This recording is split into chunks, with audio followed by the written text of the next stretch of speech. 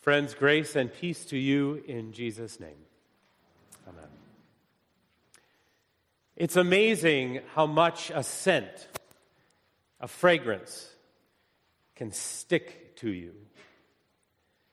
Earlier this week, on Holy Tuesday, Tuesday of Holy Week, some colleagues and I have a tradition. Each year we get together that day and go out for ribs for lunch. And so we were there this week, and then for the rest of the week, the coat that I wore to that restaurant just reeked of smoked meat. It was awesome. But then I realized it wasn't actually just my coat. Yesterday I wasn't wearing my coat, and I still smelled brisket. And I realized it was in my mustache. And I had, showered multiple times. But some scents just really hang on. A few years ago, we had a baptism on a Sunday morning. And when we have a baptism here, we anoint the forehead of the baptized, making the sign of the cross in fragrant oil, the same oil that's up here on the table. We'll get to that in a bit. And we trace that sign, and the child smells like a royal baby. Well, while that was happening, there was a phone call that came in, and someone had died or was actively dying at the hospital, a beloved member of the congregation. So after church, I rushed over to the hospital, and there, with my thumb still smelling like the baptismal promise, I anointed the forehead of that beautiful child of God. Same scent, same sign, one beginning and one completing their baptismal journeys. And my thumb smelled like that promise for days into the week. I was 13 years old when I first fell in love with the church. Not the institution, not the doctrine, but a building. One in particular, it was St. Stephen's Cathedral in Vienna, Austria.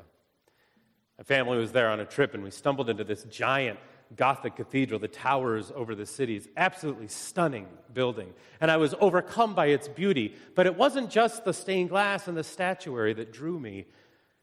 It was the smell. The stone walls that had stood in that place for hundreds of years had soaked up the fragrance of the faithful. The walls, the stones smelled of candle smoke. That one special scent that only happens when you extinguish a candle, when a votive burns out. The scent of millions of pilgrims who had burned their prayers, hoping that a word of grace and life might come down from the heavens as the smoke rose up. And some of that smoke got stuck in the stones on its way to the heavens. And there it mingled with the scent of incense. Hundreds of years of millions of kids, altar boys swinging the censer wildly as incense filled the room as the faithful gathered for Mass. Praying that God might smell the smell of their sacrifice of praise and might turn to them in mercy. And on its way to the heavens, some of it got stuck in the stones. I was a student of history at the time. And before I went to Vienna, I had read a book about Europe in the Middle Ages. And so I knew about how stinky Vienna had been. And I had this vivid imagination of pilgrims, peasants, stumbling through the streets of Vienna, streets full of raw sewage, the stench of death as the plague tore through villages and neighborhoods. With all that rotten urban smell, they came across the threshold of that sanctuary, that place set apart. And for one holy hour, they were enveloped in that beautiful smell, that sacred scent that sticks in the stones. These smells, these scents, these aromas, they stick to the stones, they cling to our clothes, they are seared and seep into our skin. And so as I read this story in preparation for this night from the Gospel of John, I found myself imagining all of the smells of this scene. It was a stinky story. I imagined all of the various odors that arose from what was going on that hill and in that garden. There was the stench of sweat, at the sweat dripping from the brows and the armpits of the soldiers as they hammered the nails, the sweat dripping on the bodies of the crucified as they struggled to breathe. I smelled that metallic tinge of blood as it dribbled down the foreheads and dripped from the wrists and the ankles and poured from Jesus' side. There was the smell of exhaustion, of tired people letting everything go. It was a stinky scene on that hill as death poured from their bodies. And I began to wonder about Mary, the mother of our Lord, and the beloved disciple, and Mary Magdalene as they stood around the foot of the cross. And I wondered how much of that stench seeped into their clothes, seeped into their skin, and for how many days, weeks even, they carried with them the scent of death, the odor of the crucified. That a few days later, going about their business, just trying to make it through one more day, riddled with grief,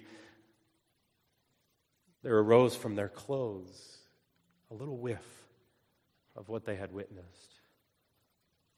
And it brought it all back, for scent, fragrance gets lodged in the same part of your brain where memory is held so dear.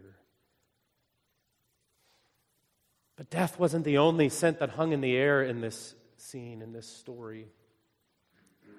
Because we're told that when Joseph of Arimathea and Nicodemus, a couple of characters that we'll deal with in a bit, when they did the hard and holy work of carrying the crucified to his grave, we're told by John, who's a stickler for detail, wants us to notice things like this, that he was laid to rest in a garden. A garden that held a rough-hewn tomb. Now, gardens, those are smelly places. We've been doing a little bit of gardening at our house in the last couple of weeks whenever the sunshine will allow. Springtime gardening, especially in this time and in this place, it's a smelly business. There's that rotten but beautiful smell of the sort of fecundity of soil as the leaves continue to decompose, wet from shuffling off what last remains of the winter's ice.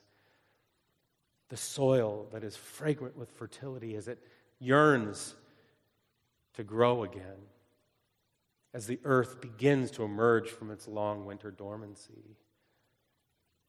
That scent of promised life that has not yet fully emerged. Jesus was crucified in the springtime, late March, early April, the time when some flowers, those early risers, begin slowly to emerge, slowly to puff out a bit of pollen into the air, a tiny little whiff of promise that indeed life will conquer.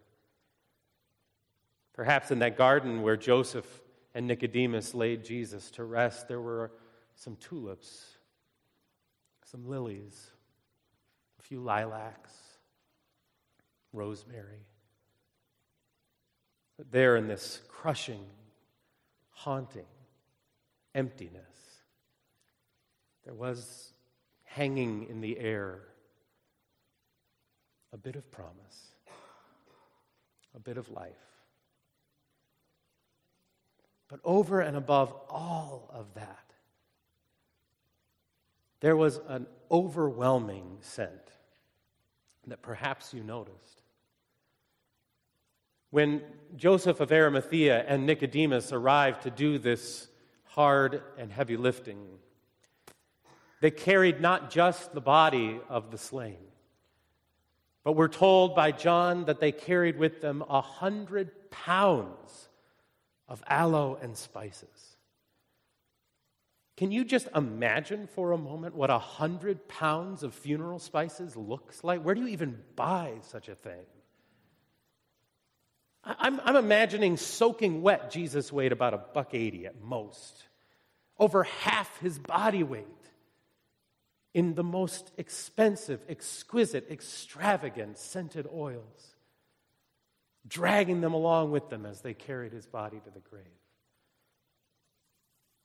Now, Nicodemus and Joseph of Arimathea, they were not counted among the 12 disciples. They weren't part of Jesus' inner crew. We're told that they were secretive. Nicodemus came under the cover of night. Joseph of Arimathea kept his distance, not wanting anyone to know that somehow he had been drawn to this Jesus too. He wanted no one to know that he belonged to this Jesus too. And yet, when everyone else fled, as Jesus breathed his last, who was left to do that heavy lifting but Joseph of Arimathea and Nicodemus under the cover of darkness, secret, silent followers? There is such great irony that these guys did not want to be known as followers of Jesus. But imagine, if you will,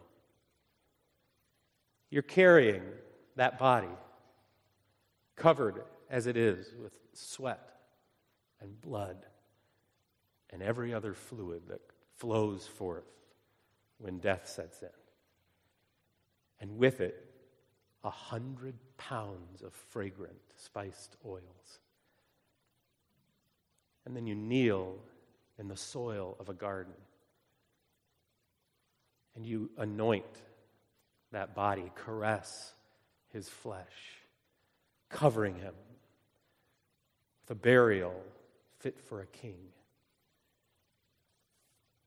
Some of that's going to get on you. These two men who wanted no one to know that they were close to Jesus, when they walked away from that scene that night, there is no way in the world that they didn't reek of what they had just witnessed. Seeped into their skin, clinging to their clothes, the stench of his death, but also, and so much more so, the exquisite promise of love and life that was bound around this body, that was laid in a tomb that no stone could fully seal. For days, weeks even, everyone could smell where those men had been. And you didn't have to come within blocks of that garden to know exactly where they had laid our Lord. That sweet smell that we can only call grace, that surely escaped whatever cracks it could find in the walls of the tomb, seeped into the stone and emerged through the soil so that everywhere, for blocks, miles around, if you wanted to know where Jesus was, just follow your nose. For the whole city reeks of God's gift of love. We live in a pretty stinky world, my friends. You know the smells that cling to your clothes and have seeped into your skin, that stick to the walls of your home. You know what it is to walk through a world that reeks of death, where the smell of hatred and violence just fills our nostrils. You know what it is to have your nose full of the smell of your own shame. And yet, we, together with Joseph and Nicodemus, we have come close, intimately close, to the crucified one. For when you were baptized, the church said out loud that you have been buried with Christ in his death, that you have joined Christ in the tomb, that you have been laid alongside the crucified one, covered as he is with the extravagant scent of God's abundant grace and life. That's going to get on you. You don't walk away from that font without smelling like the royal prince and princess that you have been made by God's grace.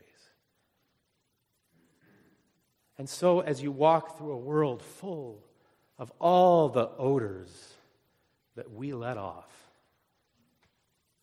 as you walk through a world full of the stench of death, on the days when it feels like that's all there is, just follow your nose. Find your way back to the font. Let your nose lead you to the cross. Let it carry you to this table where you are reminded that you have been joined to this one in his death. And therefore you have been joined to his resurrection. That sweet scent of God's abundant life and love that flows so freely from the cross, from the font, from the table, that scent is stuck to your skin. And it follows you where you go. And the beauty of God's gift of love on this night can cover over all the stench of death. When you come to this place and you trace this sign and you share this meal and you splash in this water and you smell again what it is to belong to the crucified and risen one, you will leave this place reeking of Christ. And every single person you meet is going to know exactly where you've been. And thanks be to God for that.